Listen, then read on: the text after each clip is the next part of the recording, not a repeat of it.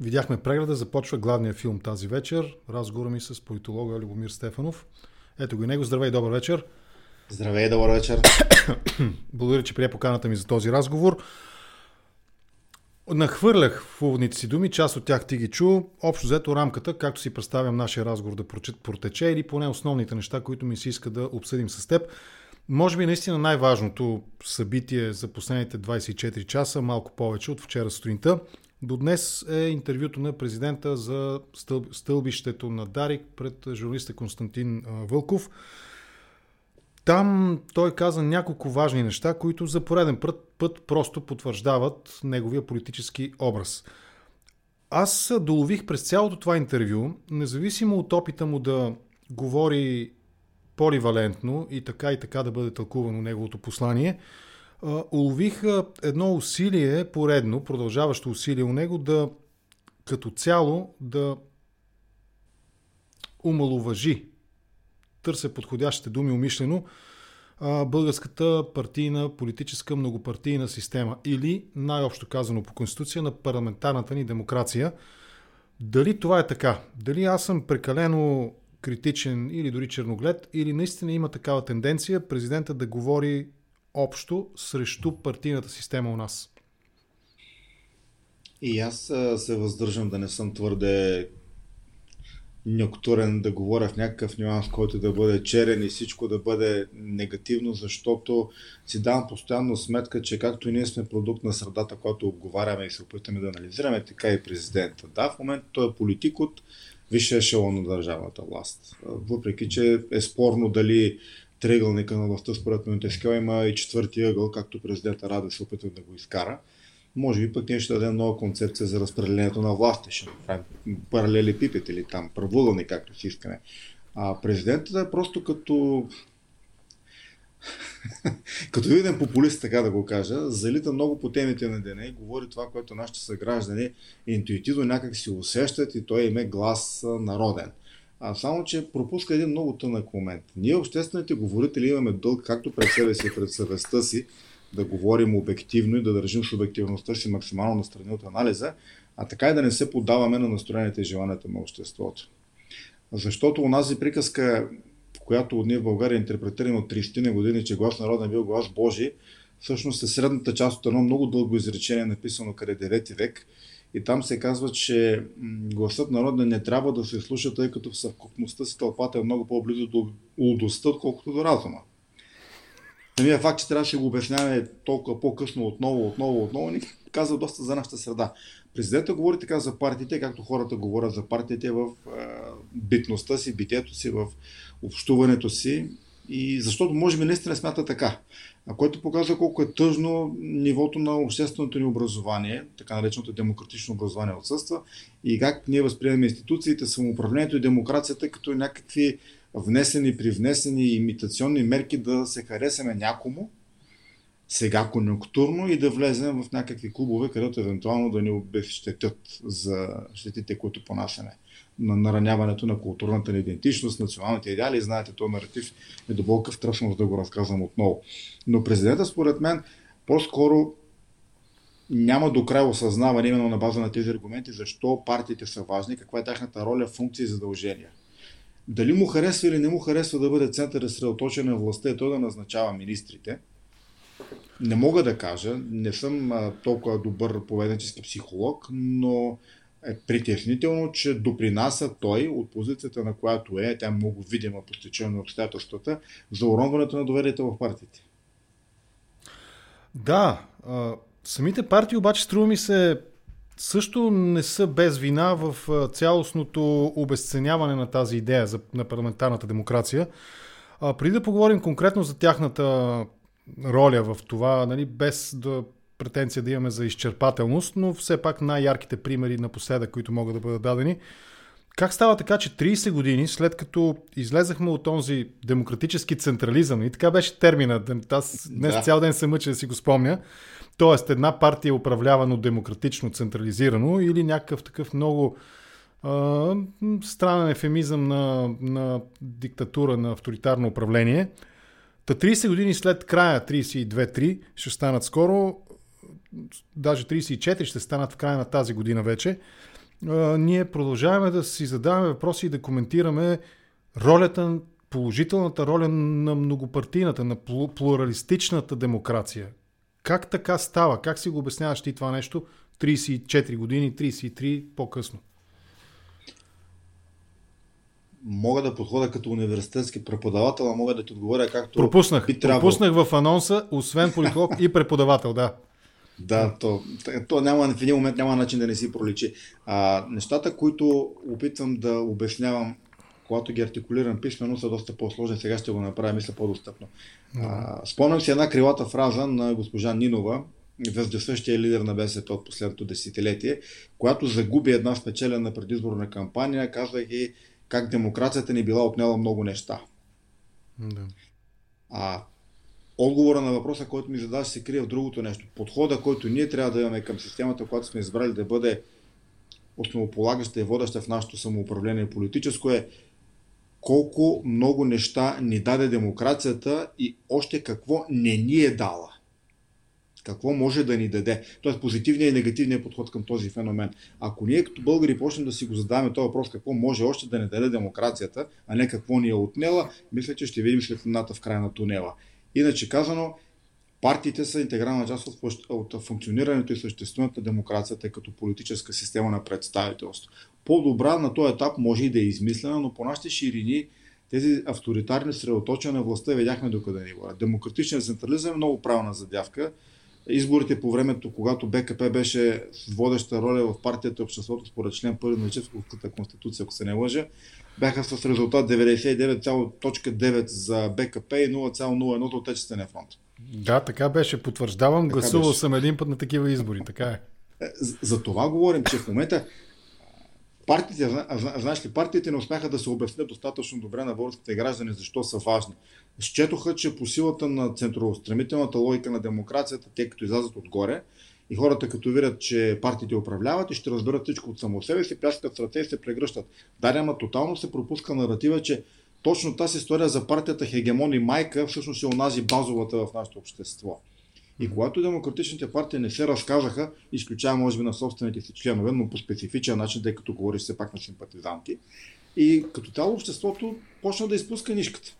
И почна да приема партиите като това, което тогава беше модерно, а сега още по-модерно. Някакви клики, някакви организации, които се превръщат в партийни плутокрации, олигархи, обслужващи определени интереси, или както бях го написал някъде, трансферират политическа в икономическа власт и обратно. Това, което пък експертите на Световната банка нарекоха преди повече от 10 на години завладената държава, а в което прерас отново дойде 20 на години пък по-късно на свой ред, да говорим за това как олигархията ни била откраднала държавата.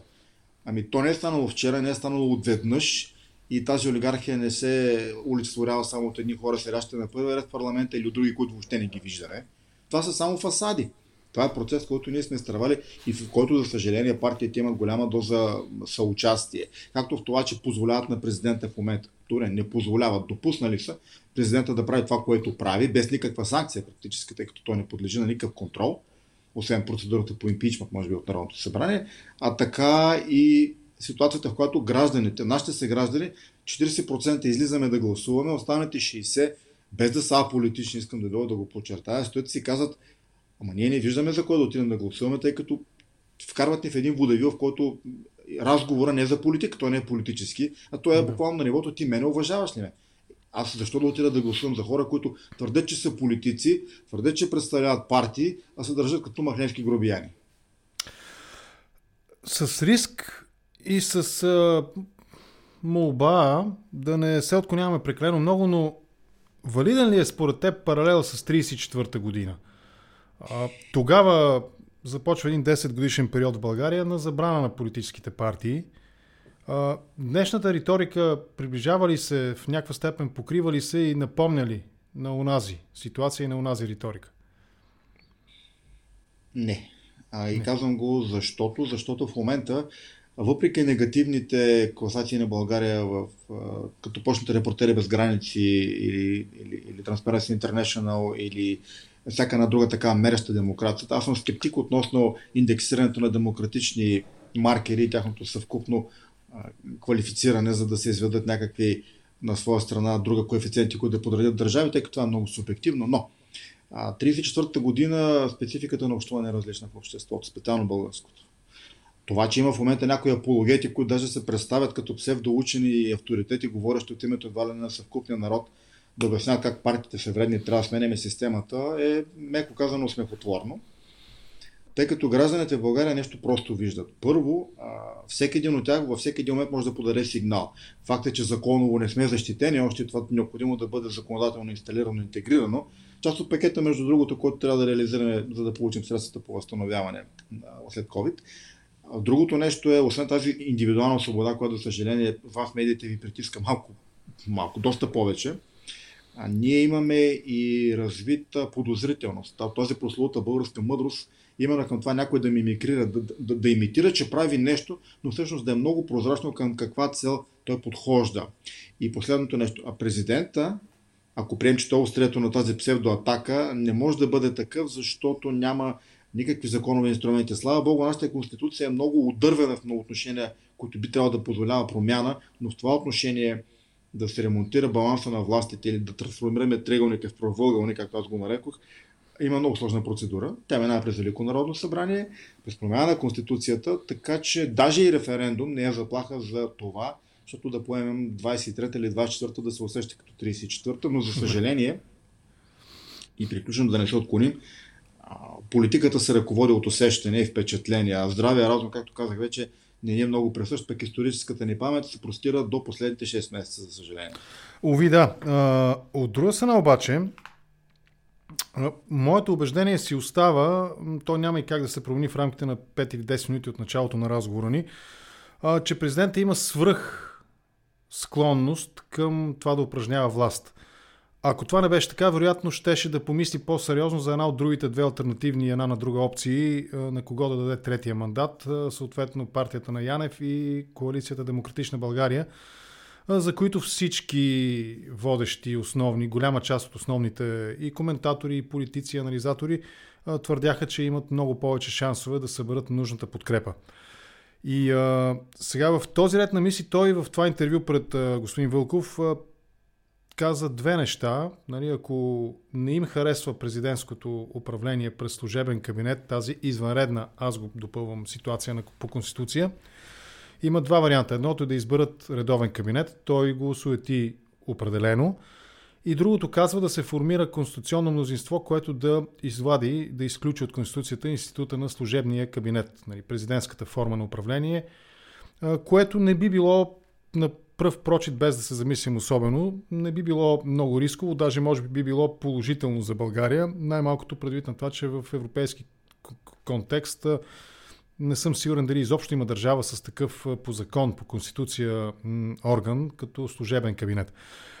Точно това заиграване, за първи път президента заговори, поне доколкото аз следя неговите публични изяви, толкова категорично за нужда, евентуална, проистичаща от настроенията и на гражданите, и на техните политически представители, на неодобрение към служебния кабинет като институция, като съществуваща по Конституция опция. И това негово за първи път проговаряне толкова ясно в посока съберете конституционно мнозинство, може и да издава и да съдържа някакъв втори план според теб, а именно неговата склонност да бъде променена Конституцията, как ще разберем, както казваше и Симеон Сакскобургготски, когато му дойде времето. Има ли такава хипотеза? Налична, за съжаление. Президента, пак казвам, трудно ми е да кажа дали му се ослажда, дали по навик или по призвание иска да бъде отпред и да формулира и да формира и да води политическия обществен ред в страната. Може би му идва в повечко отразяването в рейтингите, които моите колеги социолози мерят на това, че негативната част на настроени български граждани вече преобладава над позитивната. Доскоро се гордееше с това, че единствен е публично популярен политик, вече не е така. Вече не е така именно заради тези неща, които ме питаш. Служебният кабинет много рязко вече гражданите придобиха грамотност, макар и краткосрочна, е можела да бъде по-дългосрочна. Кой всъщност е отговорен за служебния кабинет? Кой избира, кой назначава и пред кого те се отчитат и от кого приемат заповеди? В началото това може да е харесвало. В началото може да е харесвало, спомнете си и при избирането на Румен Радев.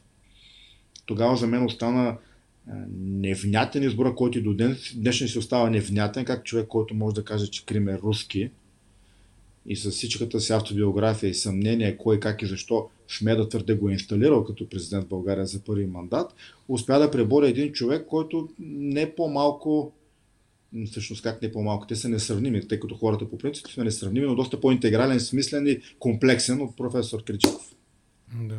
Но това си е проблем, който, за съжаление, година и половина по-късно много мои познати, които тогава някак си са отишли и се гласували за президента Радев за втори мандат, питат какво стана, ние май сбъркахме. Казвам, сигурно сте сбъркали, може би, ама да бяхте си го задали този въпрос, когато беше време да правите избор по същество.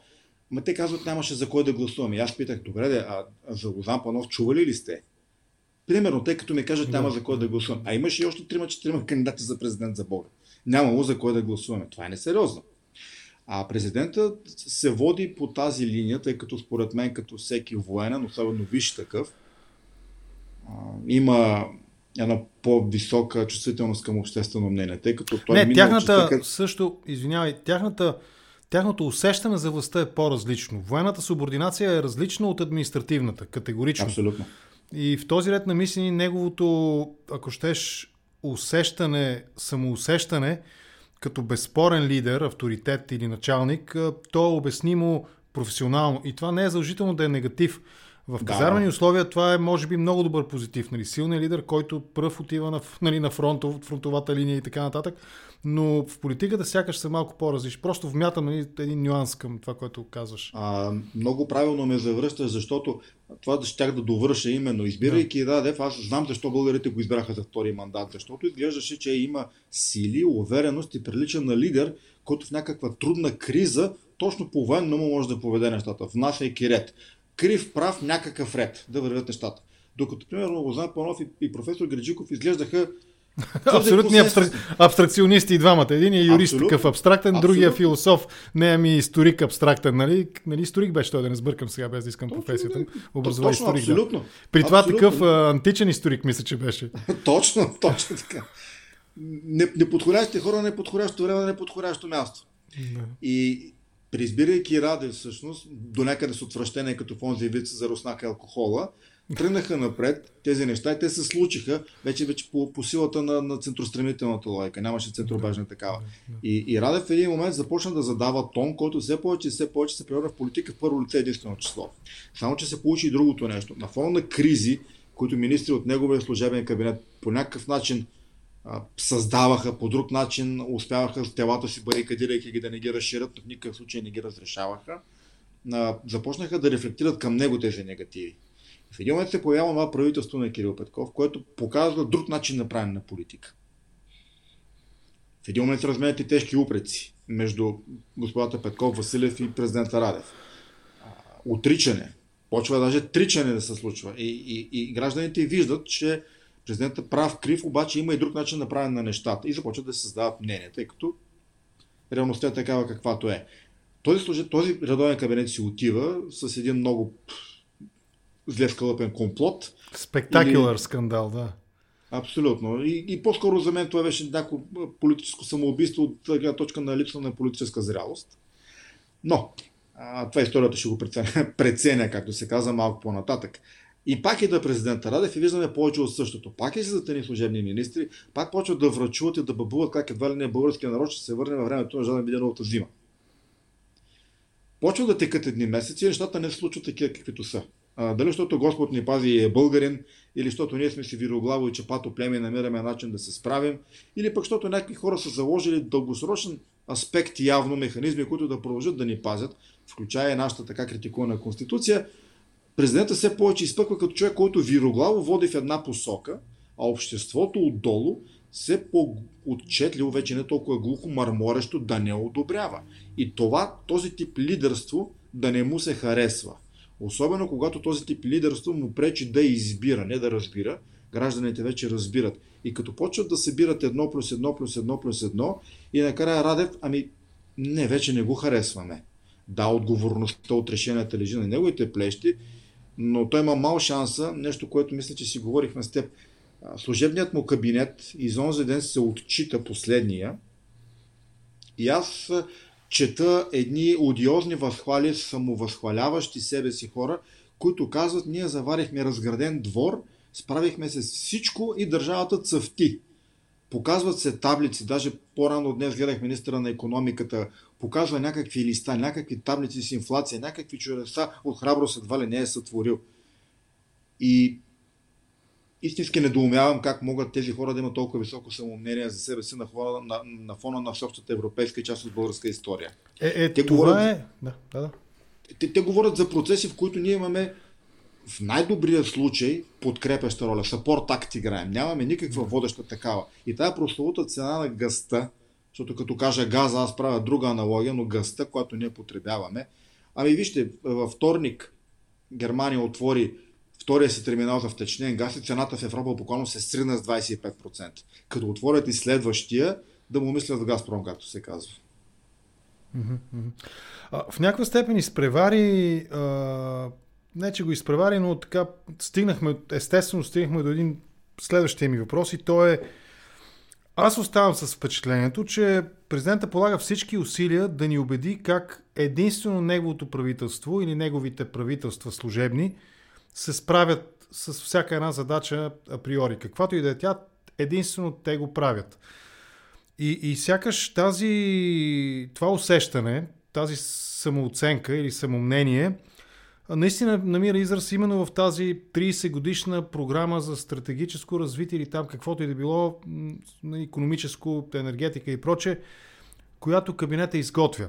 Сега, вместо да вършат това, което по Конституция е характерно за служебния кабинет, просто да подготвят изборите, без излишен шум и без много резки движения, виждаме заявка за стратегия 30 години от тук насетне.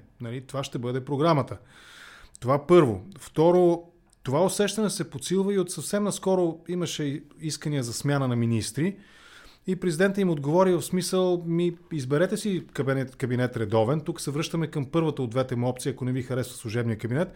Изберете си редовен кабинет, изберете си министър и ще имате министър какъвто харесвате. Тоест, аз съм сега шефа и тук пък е една препратка към нашите зрители, ми подсказват един от тях, Пешо. Принципа на демократическия централизъм е властта слиза отгоре надолу, отговорността отдолу нагоре. Ето го принципа, реализиран на практика.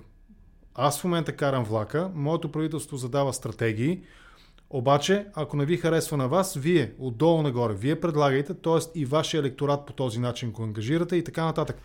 Посоките на движение, на политическата мисъл как върви. Това така ли е? Естествено, връщаме се към по-ранния въпрос за легитимността на служебния кабинет. Според мен това е някаква юридическа преверзия в България сътворена, но и ние сме дали нещо на света, както се казва. Говорях с много юристи, и част от тях са истински авторитети по конституционно право.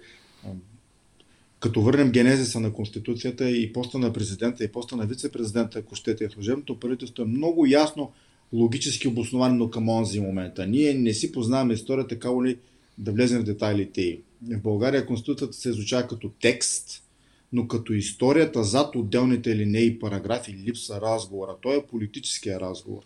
Да, кои събития предпоставят или обясняват точно този текст, да. Именно. Ако искате, си спомнете, но първият демократично избран президент на България от Народното събрание, доктор Желев Желев, царство му небесно, му сложиха котвата вице-президент в лицето на генерал Семерджиев, който беше партийният секретар на отряда Чавдар. Приключваме темата. Днес обаче твърдим, че не може да махнем поста на вице-президент, както не може да махнем и директния избор за президент, да не го избира Народното събрание. В Германия, като го избира в Народното събрание, сигурно са по-глупави от нас. И да приключим темата и да минем по-нататък. Това, че партиите не си вършат работа в България, не е новина. Аз се занимавам с този проблем. Вече стана повече от 15 години. Даже ще напиша втора част на нещо, което заложих отдавна като дълбочинна бомба противоподводнична още преди 10 години го написах. Дойде му време втора част да напиша. Като излезе ще го разкажа съвсем академично, но сега точно това, за което говорим. Гражданите не натискат политиците или ги натискат в определена посока, която политиците предпоставят и се връщане в омагьосения кръг. Президентът казва: служебното правителство изпълнява моята политика. Да, неговата изпълнява, той го назначи, уча да изпълнява. От друга страна, партиите казват: това не е добре. Парламентарната република трябва да живее в сградата на Народното събрание, а не на Дондуков 1. И това е вярно само по себе си. Сблъсъка между двете обаче не се случва, тъй като ако се случваше, забележете.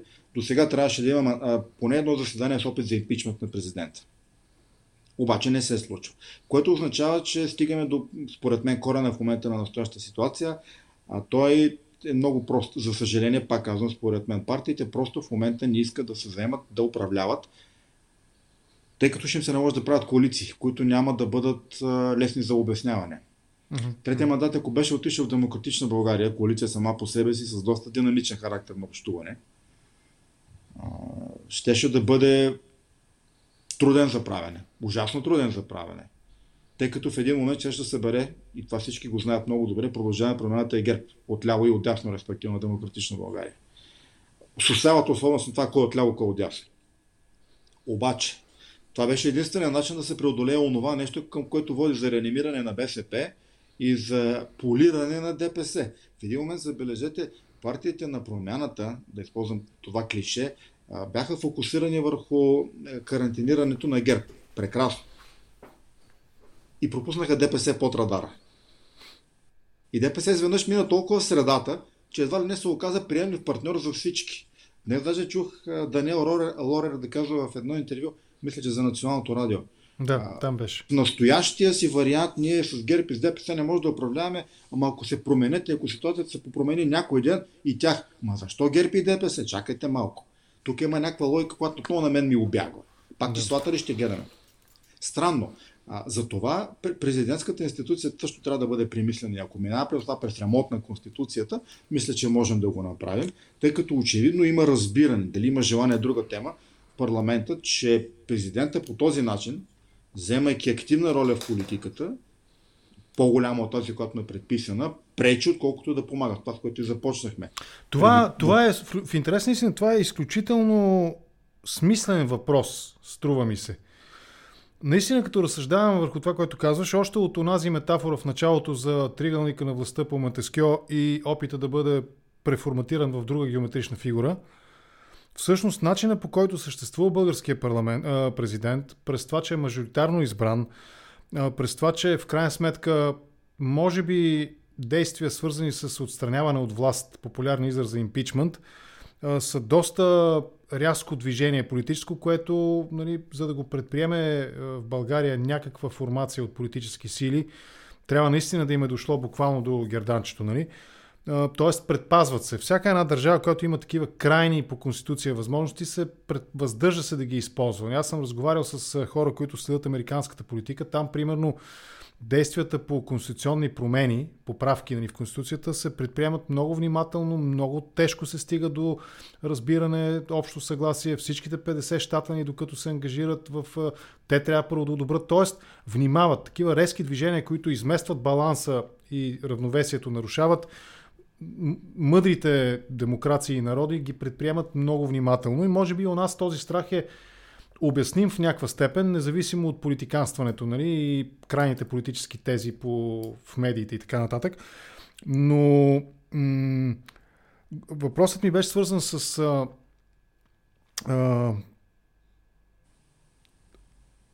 точно този интересен феномен. Опитай се да го обясниш, доколкото си мислил в тази посока, разбира се.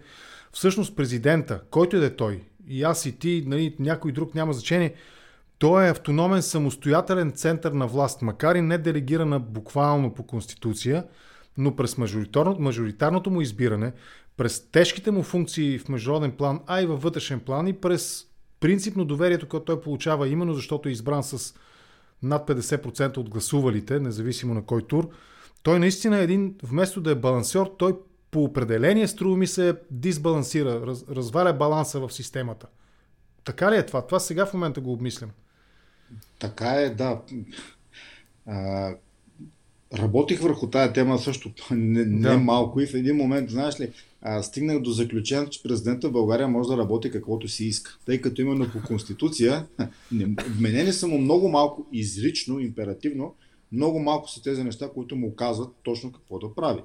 И оставят много вратички, някой път като иглени уши, някой друг път са като хода на пещерата Сезам, където може да мине цял римски легион. И в един момент президента с добър юридически екип, експертен и конституционалисти особено, наистина може да направи чудеса. Както за добро, обаче така и за лошо. Настоящия президент, според мен, не е воден от злоумисъл. Дали е твърде голяма амбиция, лична, дали желая да остане в историята по някакъв специфичен за него начин. Все пак, говорихме си, генерал от ВВС само по себе си казва много. Има някаква амбиция. Надявам се обаче тя да бъде поне като онази амбиция. Като говорим за президента, знаеш, сещам се само за един български президент, който каза за всички тези 34 години нещо, което на мен ми заприлича на визионерска политика. Казвам заприлича, защото остана като фраза, за съжаление не беше напълно в съдържание. Росен Плевнелиев откри, може би в средата на мандата си, една от сесиите, есенната на Народното събрание и каза, буквално в рамките на 15 минути, подобно на една реч на Мартин Лутер Кинг младши, как си представя България? Като успяла средноевропейска държава. И оттам нататък всичко умря. Всяка новогодишна вечер се превърна в 5-минутката на мрънкащия президент. Няма значение кое е името. Някак се не успяваме да чуем, или не му е мястото и не му е времето, и въобще тази реч, въобще що трябва да се случва, тъй като американският президент прави нещо друго, обращението към народа е за състоянието на федерацията, но той има друг смисъл, се прави по друго време. 3 март би бил един такъв ден вместо 1 януари. Нали, няма нужда, някакси, мисля го наглас, не се случват правилно нещата. Не предпоставя атмосферата и ситуацията някой да ни говори за тези работи в 12 без 5 минути. Но, от друга страна пък, президентската институция прав си ясна мисля върху това дали твърде рязка промяна няма да изкриви нещата. Не, по-скоро дали самото присъствие в тази рамка не изкривява нещата по подразбиране, по условия. Да. Мажоритарният вод за президента, тази диспропорционалност и представителността, която те си самовменяват, наистина изкривява много тежестта на политиците в България. И президента Желев, че го споменавам отново, и Първанов, и Стоянов, скандалите, помнете ги, те във всеки един момент са малко или много, къде по-вокално, къде не са заявявали, мен са ме избрали директно, за мен са гласували 2 милиона и половина души, вас са ви избрали съвкупно тук 1,5 милиона, моята легитимност е по-голяма. Това няма как да бъде по-голяма лъжа, това не е вярно просто. Но това беше един от аргументите за онази абсурдна промяна, която правителството на Тройната коалиция направи като опит да въведе мажоритарен избор. Опит да се направи някакъв баланс, търсене на по-голяма представителност, касане на връзката, изграждане на нов тип легитимация на политиката. Все неща, които не работят. По примера на президентската институция. За съжаление, последният пример е такъв с машините, хартиената бюлетина. Не формулираме проблем, не го обговаряме, не го осмисляме, не излизаме с предложения, а вземем решение, хвърляме го на масата и казваме направихме го. Дали, защо и как отсъства от разговора ни. И което ме напомня за една поговорка, която покойният Медиора пък цитираше много често. Нашите югозападни съседи от Турция, вследствие на това, че са живели по нашите земи, малко време ни познават ден лошо, така казват, чакай българина да му дойде втория акъл. Да. За съжаление, знаете ли, с делата си го показваме всекидневно, че то е хубаво човек да е центростремителен, да се движи, да прави неща, да опитва. Нали? Така големите открития по някакъв път така се случват. Ама е хубаво време на време да спира да помисли, като види, че ето, един път БСП, втори път БСП, трети път БСП, четвърти път БСП. Всъщност тази поговорка ни цитирана от дядо ти лека му пръст, тя е специално в политиката, тя 100% се потвърждава и оттам е и шегата, която често чуваме напоследък, все по-често, че нашия ден за размисъл е след изборите, а не преди това. Това е точно втория акъл, да ни дойде втория акъл. Като веднага след Брекзит, нали, скача търсенето в Google на Брекзит, нали, какво означава. Така е, да. Добре, но партиите, ако се върнем на партиите, в началото тръгнахме, за малко се отклонихме. Сега, те не допринасят ли към ситуацията? Защото, ето, ти спомена един от най-ярките, безмислени, според мен, парламентарни упражнения. Във всяка една посока мога еднакво добре да мотивирам своята теза, че е безмислен спора. Както за машината, така и за хартията, най-опростено казано. Но от друга страна, 2 цитата от Христо Иванов и от Радан Кънев.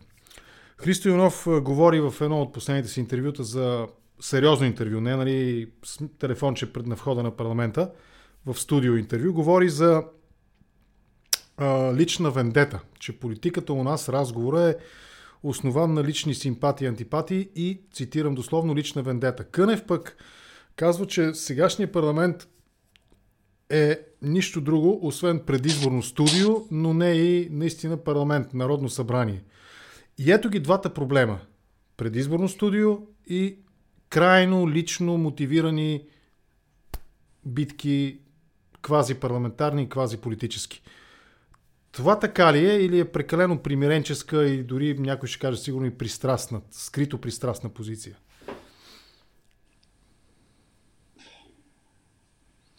Не успяха да обяснят защо правят едното и защо искат да направят другото. Аргумента отзад напред на ГЕРБ, БСП и ДПС връщаме хартиената бюлетина. Да.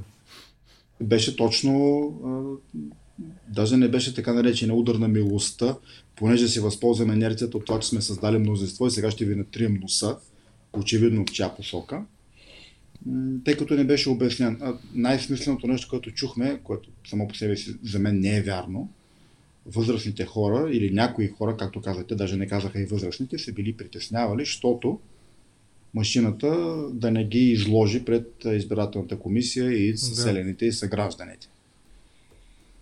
По-несъстоятелен аргумент, здраве му кажи. Бабите и дядовците си говорят с електронните си смарт устройства с внуците и децата по цял свят, но не могат да гласуват на машина, която прилича точно на банкомата, от който те си вземат всеки месец пенсията. И приключихме разговор. Защо ЦИК няма ресурс и авторизацията на Народното събрание и партиите да проведе кампания, която да интегрира повече български граждани за новия метод на гласуване, или защо партиите не вземат под наем машини от ЦИК или там колкото им се полагат още повече и да направят те турове, които да увеличат грамотността на българите, тая тема да не повдигаме, че наистина ще се види кой е виновен и за какво е виновен. Да. От друга страна, когато въведохме машините, с цялата полезност на това упражнение, пак пропуснахме да го аргументираме защо го правим. Целта беше само една. Да махнем едните, да. Точно да махнем едните. Че не повиши избирателната активност, нали? Това е много важно. Обяснението беше на втори план. Обяснението, че това ще допринесе, ще подобри качеството на демокрацията, възможностите, нали, и така нататък, ще ускори, ще облегчи, ще осигури. Беше втория план, струва ми се. Водещия план беше махаме тези. Другите пък казват, ние пък сега като дойдохме, ние пък сега вас ще ви махаме. Нали? И точно. Отново стигаме до вендетата, както казва по Христо Иванов. Абсолютно. Правим политическа вендета, чистка. Око за око, зъб за зъб или зъб за чене. Въпросът беше, когато се въведоха машините, много късно дойде аргумента, след анализ на много мои колеги настояване до претриване на зъбния емайл, че проблема с хартиеното гласуване не е в това, че някой купува бюлетини, чували, подменя или така нататък. Тези варварски практики бяха характерни за началото на демокрацията и в някои много малки населени места. С специфични типология на човеконаселението, така да го нарека. Проблемът е в неграмотно написаните изборни протоколи и в преброяването на бюлетините. Оттам нататък тежкото безобразие. Машината спестяваше точно лишава от възможността членовете на СИК да се упражняват върху много сложно написания избирателен протокол от СИК, тъй като машината просто изплюва една хартийка. Въпросът беше, че не въведохме достатъчно прозрачност върху процеса на изплюването на тая хартия и неговото изготвяне. И най-вече не се заобразихме с критиката относно машините в Европа, не по света, в Европа. Да. Че поради съмнение, защото всеки трябва да може да разбере как машината изплюва един фиш, на който пише едни цифри, има недостатъчно благонадежност на метода. Никой не каза, че е грешен. И партиите, като се хванаха, както каза и ти, за едното и за другото, и почнаха да дърпат тези страни чергата, тя ще се разплете, няма как. Аз на мене, ти на тебе. Знаеш ли, тази култура на живота, ако щеш, и на правене на политика в първо лице единствено число, то по силата на много неща така се случва, че лидерите на партиите стават взаимозаменяеми с организациите, които представляват, но някак си не оставяме с усещане за принадлежност. И това, което си говорихме и по-рано, как партиите се превръщат в надъхани и самонадъхващи се племена, които държат заложници своите лидери. И в един момент лидера почва да говори така, както очакват от него да говори, т.е. дефиниция за класически популизъм. А от друга страна пък къде е водещата роля? Ето, президента не ни харесва, конституцията ни има дисбаланс или дисфункции. Хайде да ги обясним, а не просто да казваме дайте да намахнем президент или дайте да направим реформа на конституцията. Защо да го направим? Няма го междинния разказ, тъй като дали защото ускорено политическото ни съвремие, дали защото вече лични невъзможности или каквото и да е, но и друго си мислех и онзи ден. А политиците ми прави впечатление, че се превърнаха в сервитьори на сензации за своите електорати. Политика по същество... Иззеха жълтите функции на медиите, сякаш. Абсолютно. С тези Фейсбук стримвания, с тези YouTube неща и прочее, всеки, както каза, ти вади телефонче от някъде и прави нещо, а като го обърне другата посока, се вижда, че говори на 5 човека, но си има дежурните там, които трябва да поемат съответната порция. Ами електората на тези партии или симпатизанти или който и да е, те са свикнали час по час да влизат нещо и да чакат нещо в Twitter да дзънне или в Instagram да изтече нещо или в TikTok, ако щеш вече даже, за да си вземат поредната порция зависимост. Да, доза порция, както се го нарича. Това е притеснително, тъй като пак казвам, разговора по същество и стигаме до там да казваме машините или хартината бюлетина е вендета. Ма чакате малко. Вендета срещу кой? Нали? Това сме ние българските граждани в крайна сметка. Ние би трябвало да сме улеснени, независимо от какъв да е метод. Що ме толкова важно да има хартиена бюлетина? Нека да има машина, нека да има хартия, всеки да гласува както иска. Но не да превръщаме машината в принтер. Нали, принтер си има всеки, както се казва. Вкъщи няма нужда да си ги плащаме още един път държавата. Трудно се излиза от разговора за президент. Трудно може да извадим президента от разговора за политиката в България по една проста причина. От 2 години той е основният управляващ през неговите служебни кабинети.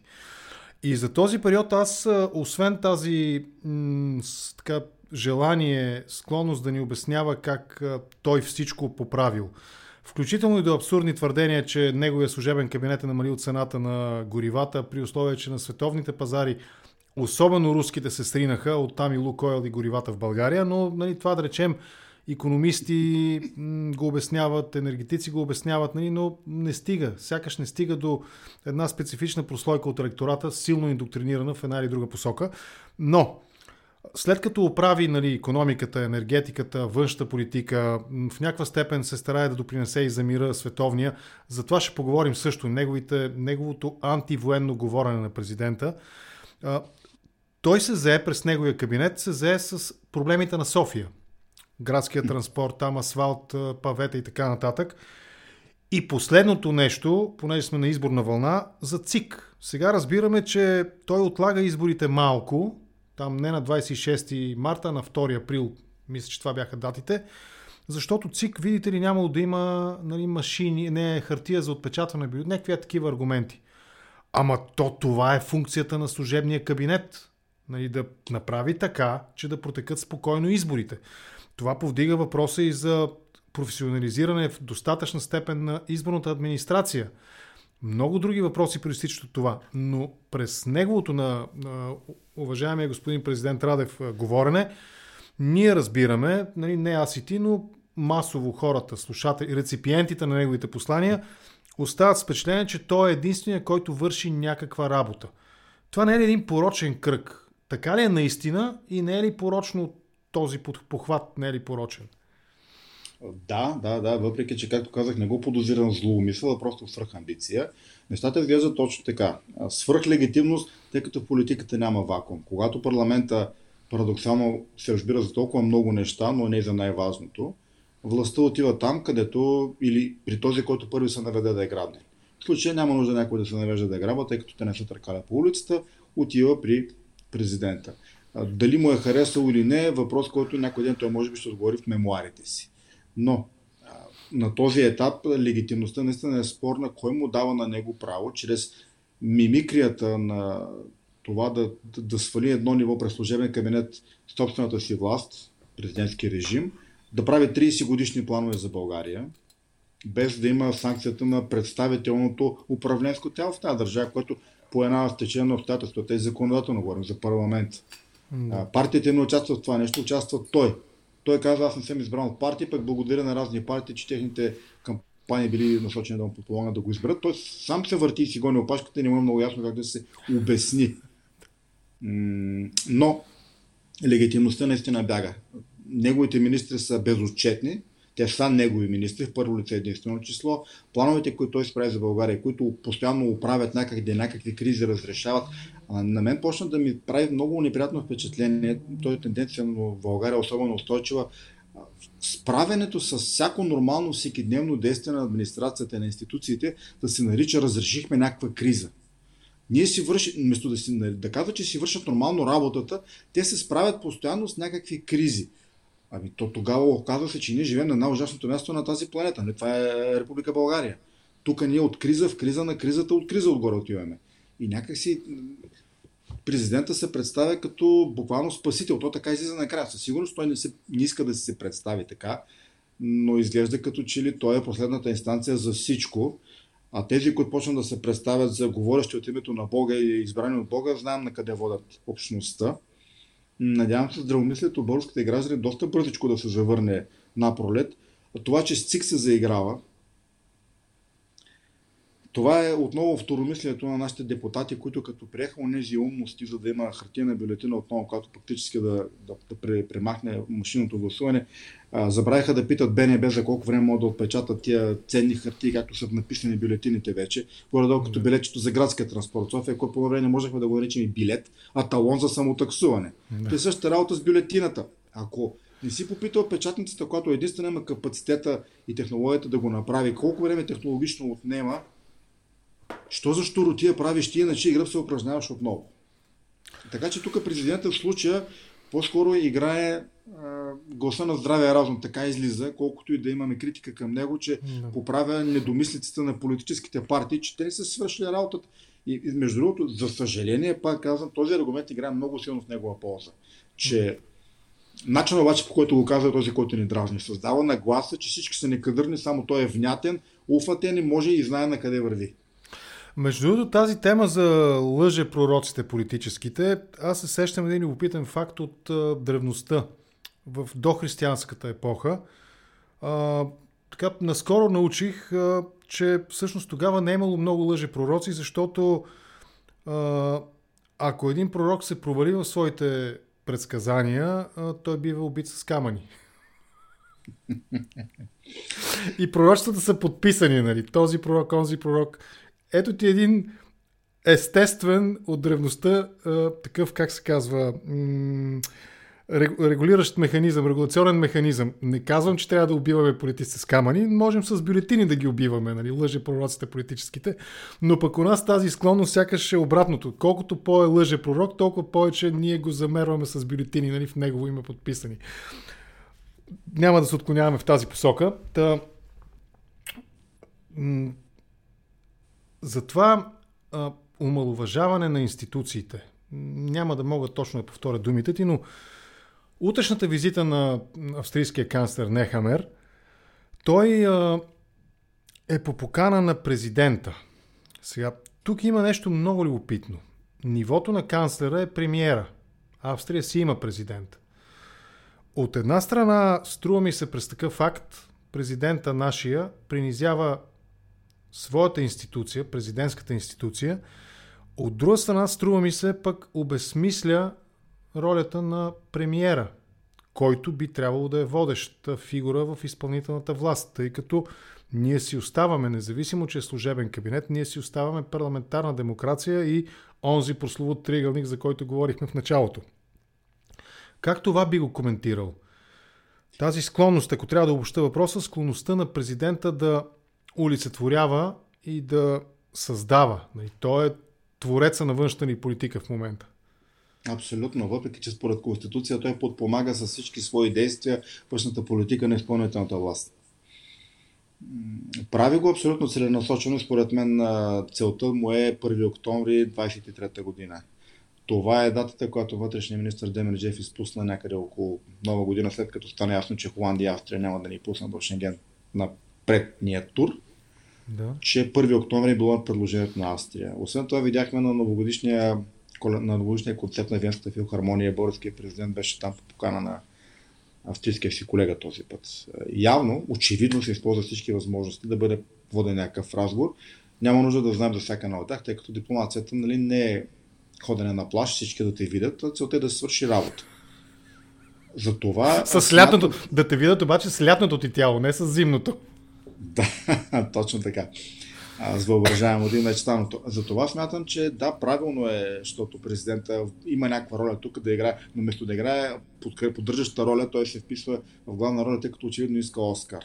Очевидно смята, че приемането на България в Шенген ще замаже някъде тежестта на твърденията му за специалната военна операция и за принадлежността на Крим, към коя държава всъщност е. До някъде може би ще бъде и смекчаване на възприемането му към позицията България трябва или не трябва да бъде ангажирана с случващото се в Украйна и по какъв начин да бъде. И това го е приел като лична кауза. Така ми изглежда към този етап. Иначе абсолютно на дипломатическо ниво това е работа на министър и председателя на външния министър, които би трябвало да си приемат австрийския канцлер, да си го предават буквално на къс пас 2 дена и да го пратят обратно в Австрия с една труба свидетелства, ако трябва, разпечатани, електронни, хартиени, каквито там трябва, за да бъде убеден, че на 1 октомври. Иначе казвам, България направи нещо много интересно. Съмнявам се, че тези хора в момента имат капацитета да го направят, но би трябвало, ако е тяхно хрумване, ще го кажа пред теб, защото съм сигурен за добро или лошо, че те няма да ни чуят.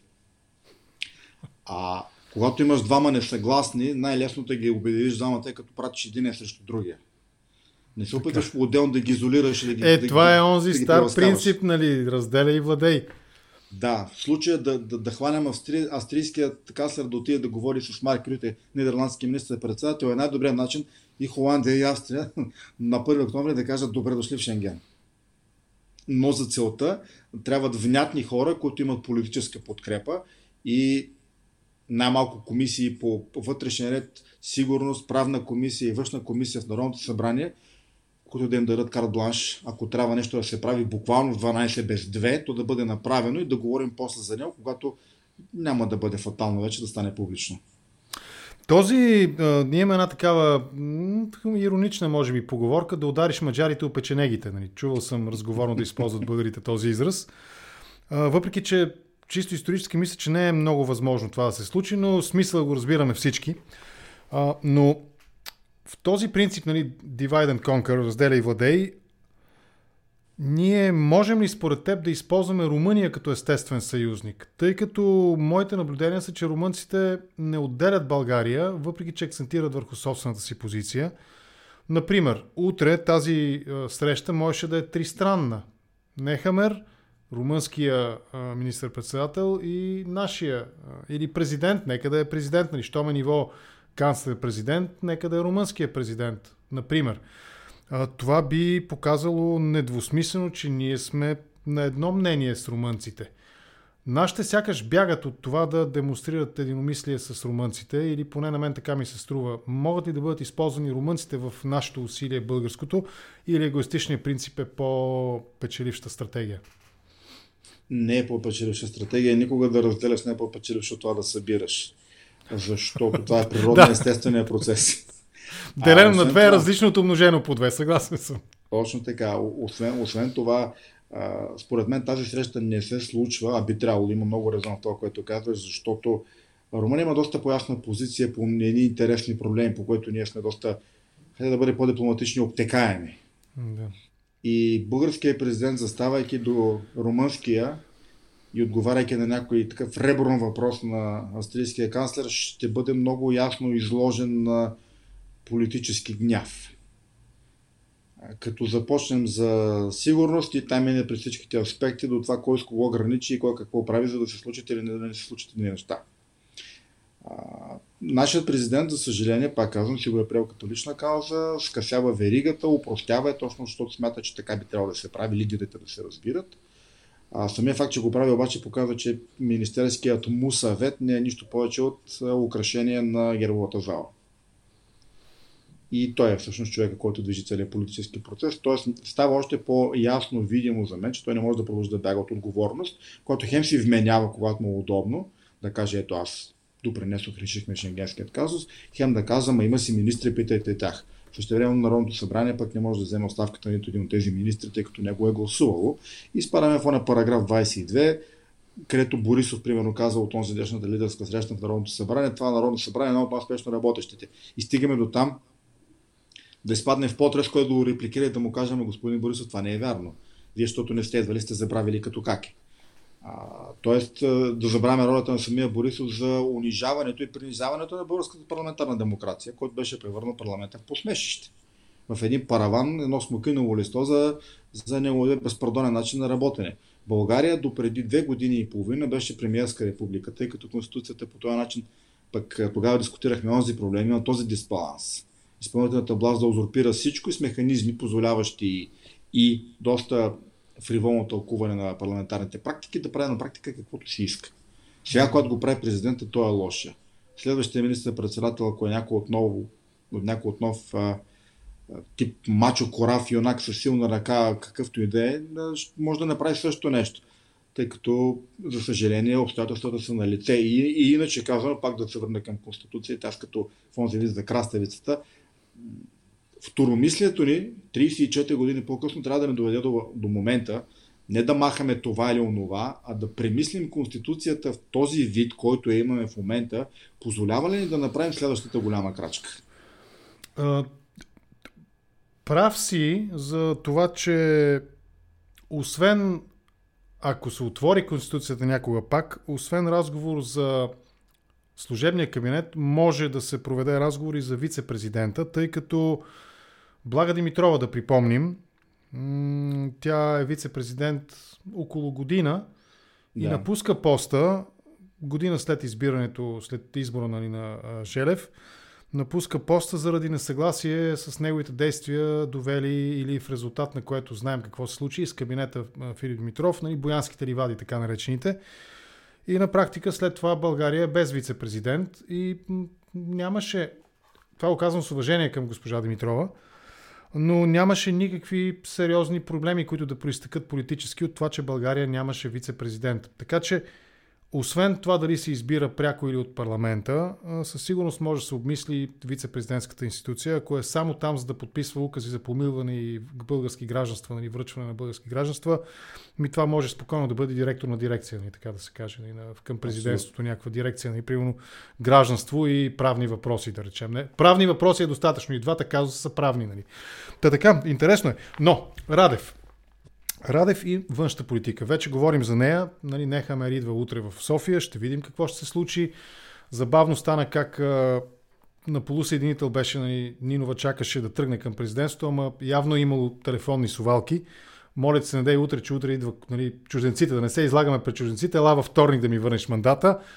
Сигурен съм почти 100%, че точно така се е случило, след като заявката беше ясна, в понеделник го връщаме, изведнъж вторник, защото в понеделник не идва чужденеца.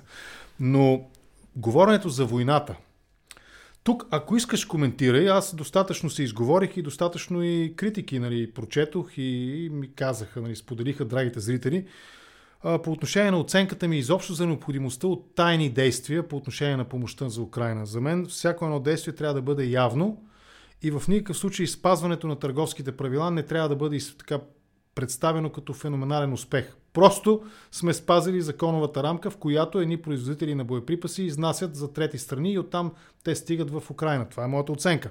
Не ангажирам никого с нея. Но говоренето на президента за против войнолюбците и за това, че ако ние продължаваме да помагаме на Украйна, това води света към глобален конфликт, на практика се припокрива едно към едно с високо поставени политици от Руската дума и най-вече с Дмитрий Медведев и с говорителя на президента Песков. И двамата ги знаем кои са и каква роля играят в руската пропаганда и в руската външна политика доскоро, а и по принцип. Тоест, няма как да избягаме от метафората президента говори с опорните точки на Москва, а оттам и разбира се, ТАСС днес го цитира, вчерашното му интервю пред Дарик Константин Вълков, именно в този контекст. Глобалният конфликт, който може да се разрасне, ако помагаме на Украйна, защото ще доведе до унищожаването на Русия и така нататък. Защо ни говори на руски президента? Опростявам въпроса максимално. Защото се опитва, може би, да накара някои хора да забравят, че е натовски генерал, специализирал в Съединените щати. Ама вместо да се опита да потвърди това, той иска да забравим. По-лесно забравяме, отколкото запомняме. Със сигурност, казвам го от първо лице. Факт. Защото, може би, е продукт на една генерация, която още не е живяла комунизма. И смята точно като Корнелия Нинова, че демокрацията не отнела много неща. Това според мен е краткият отговор, който сблъскам с него в редица проявления от различни хора. Различни битности и разговори, до там опират нещата. А президента прави това, което прави, защото така преценява, защото така ги чувства нещата, защото така смята, че е правилно. А ние сте очевидно сме едно мнение, че това е абсолютно лицемерничен от наша гледна точка, да правим буквално правим пари на хора, на гърба на хора, които са във война и са лишени от домовете си и ги нападат като истински терористи. Русия даже не воюва в момента в Украина, това са терористични удари. Когато бомбардираш блокове и изривяваш електроцентрали, това всичко равно не е война. Да стреляш по окопи, да стреляш по танкове, по ракети, това мога да го разбера. Това е един вид самозащита, но да стреляш по блокове, в които живеят хора и да ги избиваш, все едно са мишени на стрелбище. Опростено казано, тезата на Русия е забавна сама по себе си. НАТО нападна Русия на украинска територия. Странно защо още не са паднали натовски ракети в Санкт-Петербург и в Москва. Да, това е друг въпрос, разбира се. Да, уви. За мен това, което прави България, наистина подкрепям твоето мнение, първо е, за съжаление, след дъска чулка. Важно е, не трябваше по този начин да става, да разбираме от западни медии, че ние сме направили нещо по някакъв начин евентуално и сега пак да се обяснява с половиността, че то било правилно, ама всъщност ние май не сме постъпили много морално, защото военно-промишления комплекс е направил 5 милиарда печалба. Не само нашия. Глобално такива анализи текат в момента на икономическо ниво или по-скоро на нива критика на икономическите елити, на финансовите елити. Колко много са забогатяли отделни браншове. Уви, това не е феномен сега и в Първа световна, и Втора световна. Нали, знае се, че така става. Просто защото в условия на война специфични стоки, услуги и нали, боеприпаси са търсени. Няма как. И тези, които ги доставят точно тази специфика, те печелят. Уви, нали, това е положението. Но това е отделен разговор. Нали. Разговора за доброто и злото, за черното и бялото, за правия и този, който нали, агресора и т.е. грешника, то е отделен сякаш. Това, че някой спекулира по някакъв начин и печели, аз не бих това го поставил като аргумент срещу. По принцип това българския военно-промишлен комплекс да бъде максимално облегчен в своите усилия, дори ясно изразени в това да генерира печалба, да помогне на този, който има нужда от помощ. Нали? Просто акцента не трябва да се измества от нуждаещия се от помощ към нуждаещия се от печалба. Нали? Това е. А сега нещата ми не мирисват така, сякаш наистина зад нуждаещия се от печалба ние прикриваме и през това представяме благородната цел, помагаме на нуждаещия се от помощ. Това е помощ и печалба. Това са двете пъти. Да. За съжаление, аз усетих тази язуитска нотка, като гледах и обясненията в последствие на господата Петков и Василев, че се опитват с един куршум два заека да оцелят, което е тъжно отново. Защото моралната позиция, тази, която заемаме част от българите, мисля, че по-голяма част, и тази, която политиците не сервираха, е абсолютно разминаваща се. Трябва да се помогне на Украина доста по-рано, доста по-категорично и да не гледаме печалбата да е на първо място. Да, тя ще да дойде неминуемо. Така са устроени нещата. Нашите партньори ще да ни помогнат, тъй като помагайки чрез заеми на Украина, те помагат на нас и да продадем тази продукция. Окей, но тогава ще да бъде ясно кое е първото, което предпоставя второто, а не обратното. Въртим сделки, пак там някой в другия край се подписа на договори, които знае априорно, че не са верни и ги реекспортира докъдето си ще. А президентът защо ги изговаря по този начин като рупор на руска пропаганда, за мен наистина е проблематично. До някъде е криво разбран български патриотизъм. Онази фраза, която цар Борис никога не е казал, цар Борис III. No. Винаги с Германия, никога срещу Русия, това е митологема. Аз поне не съм срещал историк или не съм чул някой от царското семейство да казва, че такова нещо съществува някъде, някога въобще. Се носи просто е така, като крилата фраза. Президентът, за съжаление, явно е от тази школа и бърка онази Русия на Пушкин, Чехов, Лермонтов и така нататък с с Московското княжество, с Руската империя, с Съветския съюз и с Руската федерация. И като си ги притеглим тези неща от друга страна, всъщност, знаеш ли, водени в посоката за нашата фундаментална историческа неграмотност. Ние още смятаме, че Русия ни освободи, защото ни обича и сме важни за нея. Ами да, за съжаление. Няма как да избягаме от тривията в края на нашия разговор. Предстоят със сигурност едни извънредни. Възможно да има и втори извънредни някъде около местните избори. Вече има нов играч официално, въпреки че всички знаехме, нали, нероден Петко най-сетне се роди и се казва Борис Бонев и неговата Спаси София партия. Тя за сега заявката е да е софийска, въпреки че закона за политическите партии не разграничава. Не може да се регистрираш само в София град или, нали, там Пловдив, примерно, център. Има някакъв бунт. Не им знам партийният цвят на Продължаваме промяната, как да ги нарека тези мравки на промяната, мравките на промяната. Бунт е силно казано, но има такова брожение, нали, да се върви към обединение и единство. В демократична България нещата се строят сякаш по-сложно. В лявото има левицата, или там какво беше, нова левица, или как се казваше, тази с новите лица в лявото, Александър Томов, Татяна Дончева, Светлана Шаренкова, Мая Манолова, Румен Петков и там кой ли не, все нови лица. Едно старо няма лице сред тези. Естествено остава открит въпроса ГЕРБ какво ще бъдат след изборите, т.е. на къде ще гледат в парламента в желанието си да имат подкрепа и гласове, независимо дали ще са първа, втора или трета партия. Вероятно ще са първа или втора, да видим какво ще стане на изборите. Да, твоята перспектива за предстоящите предсрочни и евентуално, ако стигна до там, и местни избори, на предсрочните парламентарни ще има ли някакви според теб? Не. Изненадите имат ли потенциал да се валоризират добре в брой гласове? Би било добре, особено тези очаквано добри изненади да се случат така. Чух нещо, когато Борис Бонев представяше партията си, точно на подобен въпрос като твоя, дали остават градска софийска партия или стават национална. Той каза, на този етап нямаме ресурси и възможност и сроковете са такива, че не може да се пръснем из цяла България. Нашата цел са местните избори в София. Но ще си сътрудничим по места с всички, с които имаме подобни цели. Ще обменяме ноу-хау и структури и хора, за да постигаме сходните си цели. Което за мен преведено означава, че навсякъде, където демократична България или Продължаваме промяната има структура, местните няколко човека, идентифициращи се с Борис Бонев, ще работят с тях, но не за тях. Иначе казвам, Спаси София, нищо чудно някой ден да се прекръсти на Спаси България. То е логично някакси така. Не, това е. Ако анализираме, аз ще се опитам да го анализирам публично, медийно или както щеш.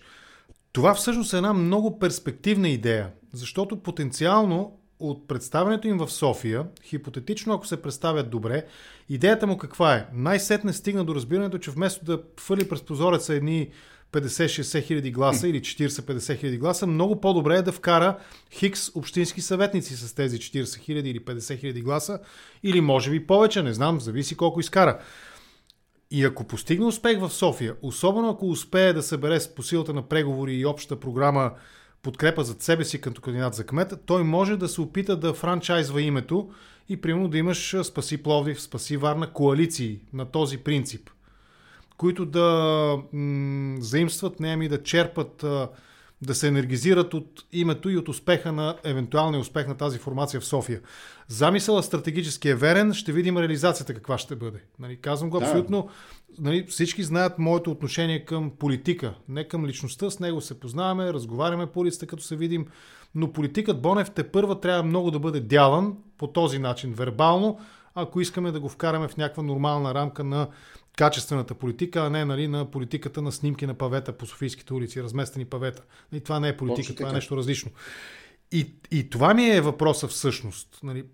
Този потенциал, как го анализираш на съвсем ранна фаза, на фаза медиен зародиш все още? Има хляб тази работа, тъй като продължаваме промяната, за съжаление, поради силата на този бърз ход на политическото и историческо време тия дни, доста бързо трупа негативи. Да.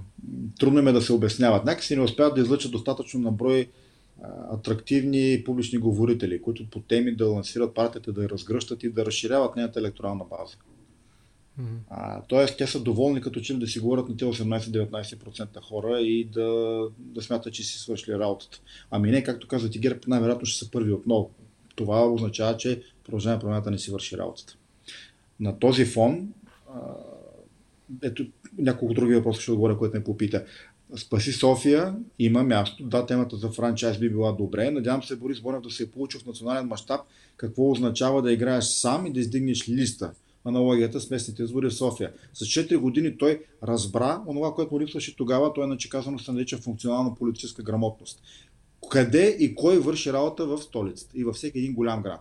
Каква е ролята на общинския съвет, каква е ролята на кмета, на заместник кметовете. Той го научи по трудния начин. Сега като че ли дава сигнали, защото да си е взел уроци. Да си е научил уроци. Да си е написал домашното, ако не е друго поне. Да, дай Боже така да е. Демократична България, ако твърдях преди 6-7 месеца, че е логично да се коалира с Продължаване промяната, сега твърдя обратното. Не трябва да го прави. Има някакъв сантимент, че ако се съберат заедно 1+1 ще да бъде равно на 3. Няма как да стане. Много се иска на някои хора, стискат палци на ръце и на крака, няма как да стане. Ситуацията е така в момента, че за съжаление частно партийния разговор доминира. Което означава обаче, че Демократична България има автентичното си поле отново само пред себе си, само за нея. Продължаваме промяната така и не успяха да обяснят важни теми за следващото правителство. С тези пенсии и с тези доходи мисля, че звучат ужасно ала БСП. Което от една страна е добре, тъй като нормална левица в България липсва и тя трябва да бъде европейска в 21 век. Но Демократична България има възможност пък да покаже алтернатива в дясното, който ГЕРБ абсолютно еднолично са окупирали и са си саморекламиращи се като автентични от 2009 година насам. И всички много лесно като че ли им отстъпат позицията. Демократична България може да бъде център-дясната партия, която да легитимира себе си и да говори на хора, които искат малко по-принципно и по-твърдо разрешаване на въпроси. И в този ред на мисли те могат да се обърнат към публика, която не симпатизира на Продължаване промяната. Тъй като ги намира, да кажем, за ексцентрично леви. Но пък намира ГЕРБ за популистки десни. А Демократична България да се позиционират като рационално десни. Т.е. каквито са истинските десни. И оттам нататък смятам, че коалиция на този етап числово не е оправдана. Този път, ако Продължаване промяната предложи на Демократична България би трябвало да отвърнат с аргументи. Не аргументът да бъде правихме една вътрешна социология и там пише, че нещата не излизат, а точно по подобна логика това, което с вас си говорим, че има настроения, има усет, те са политици с опит, добър, лош такъв или онакъв, имат опит и той им казва, че в момента коалиция не работи, но нищо не им пречи да сключат споразумение за, примерно, ако щете, още парламентарна група. Нещо такова, което да бъде ясен знак, че после няма да има едно напред, две назад.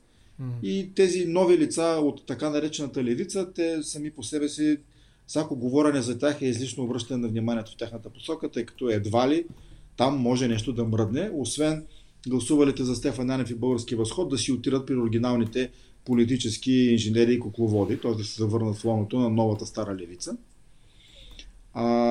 За мен е интересно Възраждане дали е ударило електоралния си таван или тепърва ще направи още малко нагоре, но пък това всичкото е функция на избирателната активност. Дали машината принтер и хартината бюлетина ще бъде онова, което ще изтръгне още 5% нагоре или ще срути още 5% надолу избирателната активност. Как ги каза, какви трябва да се стремат да станат Демократична България, защото автентично десни се изтърка. ДСБ бяха автентично. Какви каза ти, че забравих? Рационално десни. Да. Изобщо възможно ли е за тази партия, за тази коалиция, защото тя наистина в състава си има... Значи, ако ги анализираме по-отделно, всяка една от тях има някаква форма на, при цялата ми симпатия и уважение към видните лица, открояващите се лица от тези партии, на политическа шизофрения. ДСБ-то се лутат между това да бъдат традиционно консервативна, дори в устава им има намек към това, на кои партии те са наследници и продължители, към един български традиционен консерватизъм. Зелено движение, горките, на тях им е много трудно да са дясно, антикомунистическо, реформистско зелено, при все, че цялото зелено в Европа по-скоро по традиция е в ляво. Самата България като структура, тя също именно може би предопределена и предпоставена от това, че балансира между ДСБ и зелено движение, е така криволичи, нали? Около осовата линия, но криволичи. В лявото, в дясното, в лявото, в дясното.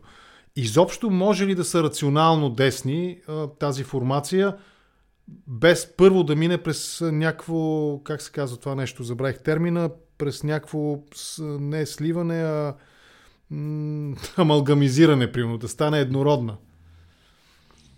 Те, ако станат еднородни, наистина трябва да се преочердяват и да се преизмислят. Трудно наистина биха станали десни, но просто мястото, което могат да обемат и да вземат на този етап, ми се струва център дясното. Да. Този екстремум на зеленото. Да. Тоест, да, България и ДСБ да ги дърпат, нали, да са им като там, да. локомотива, който и да ги държи и зеленото, заради популярната и популистка на моменти еко тема. Да, тъй като зеленото движение пък има нещо, което като че ли при ДСБ спихна и при Да, България, автентична енергия, гражданска енергия, има каузална, която доста лесно може да бъде мобилизирана. Каузална, да, точно каузална енергия, да. Но там, ако се напише правилната комуникация, ако се разкажат правилните истории, тези хора ще бъдат много лесно върнати обратно и вкарани в политическо действие. Аз съм го давал за пример това нещо. През ранните години на новия век, нали, на първите 10 години, там какъв е термина? Нулевите. Руснаците им казват нулевите години. Може би и ние можем да го възприемем това. Нулевите години. През нулевите години каузата за опазване на българската гора специално, аз съм говорил и слушал и чел такива анализи социологически, генерираше 98% подкрепа от българското население. Социологически, как се казва, представителни проучвания, 98% подкрепят каузата за опазване на българската гора. Наистина тя е свещена в усещането на българина, нали, в тази космологията на българина е свещена, нали, тази гората. И оттам постепенно се стигна до там, че зелено движение от наистина казуална структура, която можеше, докато беше в НПО сектора, да генерира масови протести, сякаш се превърна в някаква маргинална сила и сега номера струва, мисля, ти кажи дали това е така, как отново да осребрят в най-добрия смисъл на думата тази святост, която, нали, има българската околна среда, природа, гора у българина. Да ти кажа, според мен това за зеленото движение минава под радара на доста политически наблюдатели, но не и моя, тъй като познавам пък и аз хора там. Да. Това, което знам от тях е, че всъщност партията се разширява с доста местни структури. Доста неща се случват там и тече активен политически живот. И хората са готови да минат една крачка по-напред. Наистина от тази каузалност да излязат на национално ниво и да направят партия като партията. Който може да бъде само една добра новина и да ни радва. Тъй като наистина явно са стигнали етапа, където трябва да преведат енергията от едно състояние в друго, т.е. от статична да стане кинетична. Пак казвам, една добра новина. No. И ако Да, България, т.е. Демократична България, като коалиция Да, България вътре и ДСБ, успеят да не се спречкат с тях, тъй като, нали, това е стара традиция в автентичните, така наречени градски десници или партии на протеста, когато трябва да се излъчва един кандидат, те да се издъвчат, да се скарат и накрая да загубят, защото просто не могат да говорят нормално един с друг. И ако на изборите за София, които ще бъдат безспорно знакови и тежки, успеят да се разберат с Спаси София, успеят да се разберат с Продължаване промяната и наистина вземат да бият, т.е. да вземат да не загубят едни спечелени избори, ако може този път. За съжаление в София така става. Изборите са спечелени по принцип срещу БСП и може би вече и срещу ГЕРБ и все нещо се случва и ги губят тези спечелени избори. Това е впечатляващо. Като онзи мач на Левски с Антверп. Да. От какво беше там? 4 гола им вкараха уния за няколко минути в продълженията. Все така се случва с нашите избраници. Така че се надявам да си научили урока, да проведете несмислен политически разговор и този път да не го усложняват излишно, тъй като говорят на уши, които искат да чуят това, което имат да кажат и чукат на отворена врата. Гражданите в България искат да видят политики, които могат да бъдат изпълнявани, така да бъдат формулирани, защото после да няма едно витиевато, ама ние това казахме, ама имахме предвид другото. И кажете го, нали, сте грамотни, успешни и комплексни хора, сложно мислещи политици с биография. Хайде да си почнем да си говорим на един език. И както се казва, могат да крачат и да дъвчат дъвка едновременно. Да, някои от тях със сигурност. И е хубаво това нещо да се случи като разговор, все пак, защото, нали, има и претенции. Сещам се за клишето за умно красивите, което за мен означава друго от това, тъй като аз го използвам в кавички, по-швейковски малко. Но както и да е това друг разговор, дълъг разговор. В крайна сметка гражданите в България имат нужда от това да бъдат уверени от партиите, оня обект, който обсъждаме от началото, сте в нещо много просто. Че всеки един глас техен има значение и може и носи промяна. Дали за добро, дали за лошо, това вече как беше, всеки сам си преценя, Преценя но си всеки сам, един да. глас, всеки един глас е важен, колкото всеки един друг такъв. И в 1 милион има 1 милион единици. Когато успеят да разкажат на нашите съграждани, че се гласува именно защото 1 милион единици са един глас, избирателната активност ще се повиши полека и така. Причинно-следствена връзка, скачени съдове се няма как. Но все пак да свършим в рамките на разумното един продължил час и 20 минути разговор. Благодаря ти много, беше ми изключително интересно да чуя твоя академичен в преподавателски стил анализ на ситуацията. Струва ми се, че наистина беше полезно, защото, както гласи заглавието на епизода, ситуацията в България се свежда до думичката или до по-скоро съществителното, не знам дали е съществително, и спомагателният глагол сложно е. Сложно е, it's complicated, и струва ми се успяхме в някаква степен да подбутнем нещата към едно нормално разбиране, дано да е близо до правилното. Благодаря ти. Любомир Стефанов, политолог и преподавател в Контракоментар за политическата ситуация в България. Лека вечер и до скоро, там откъдето сега приключваме, по-натам пак ще продължим. Благодаря. Чуваме се, нали? Да. Да. Казвам благодаря ти много за стори ми, че прекъсна връзката. До скоро, лека вечер. Благодаря. Всичко ро, лека вечер на вас. Подобно.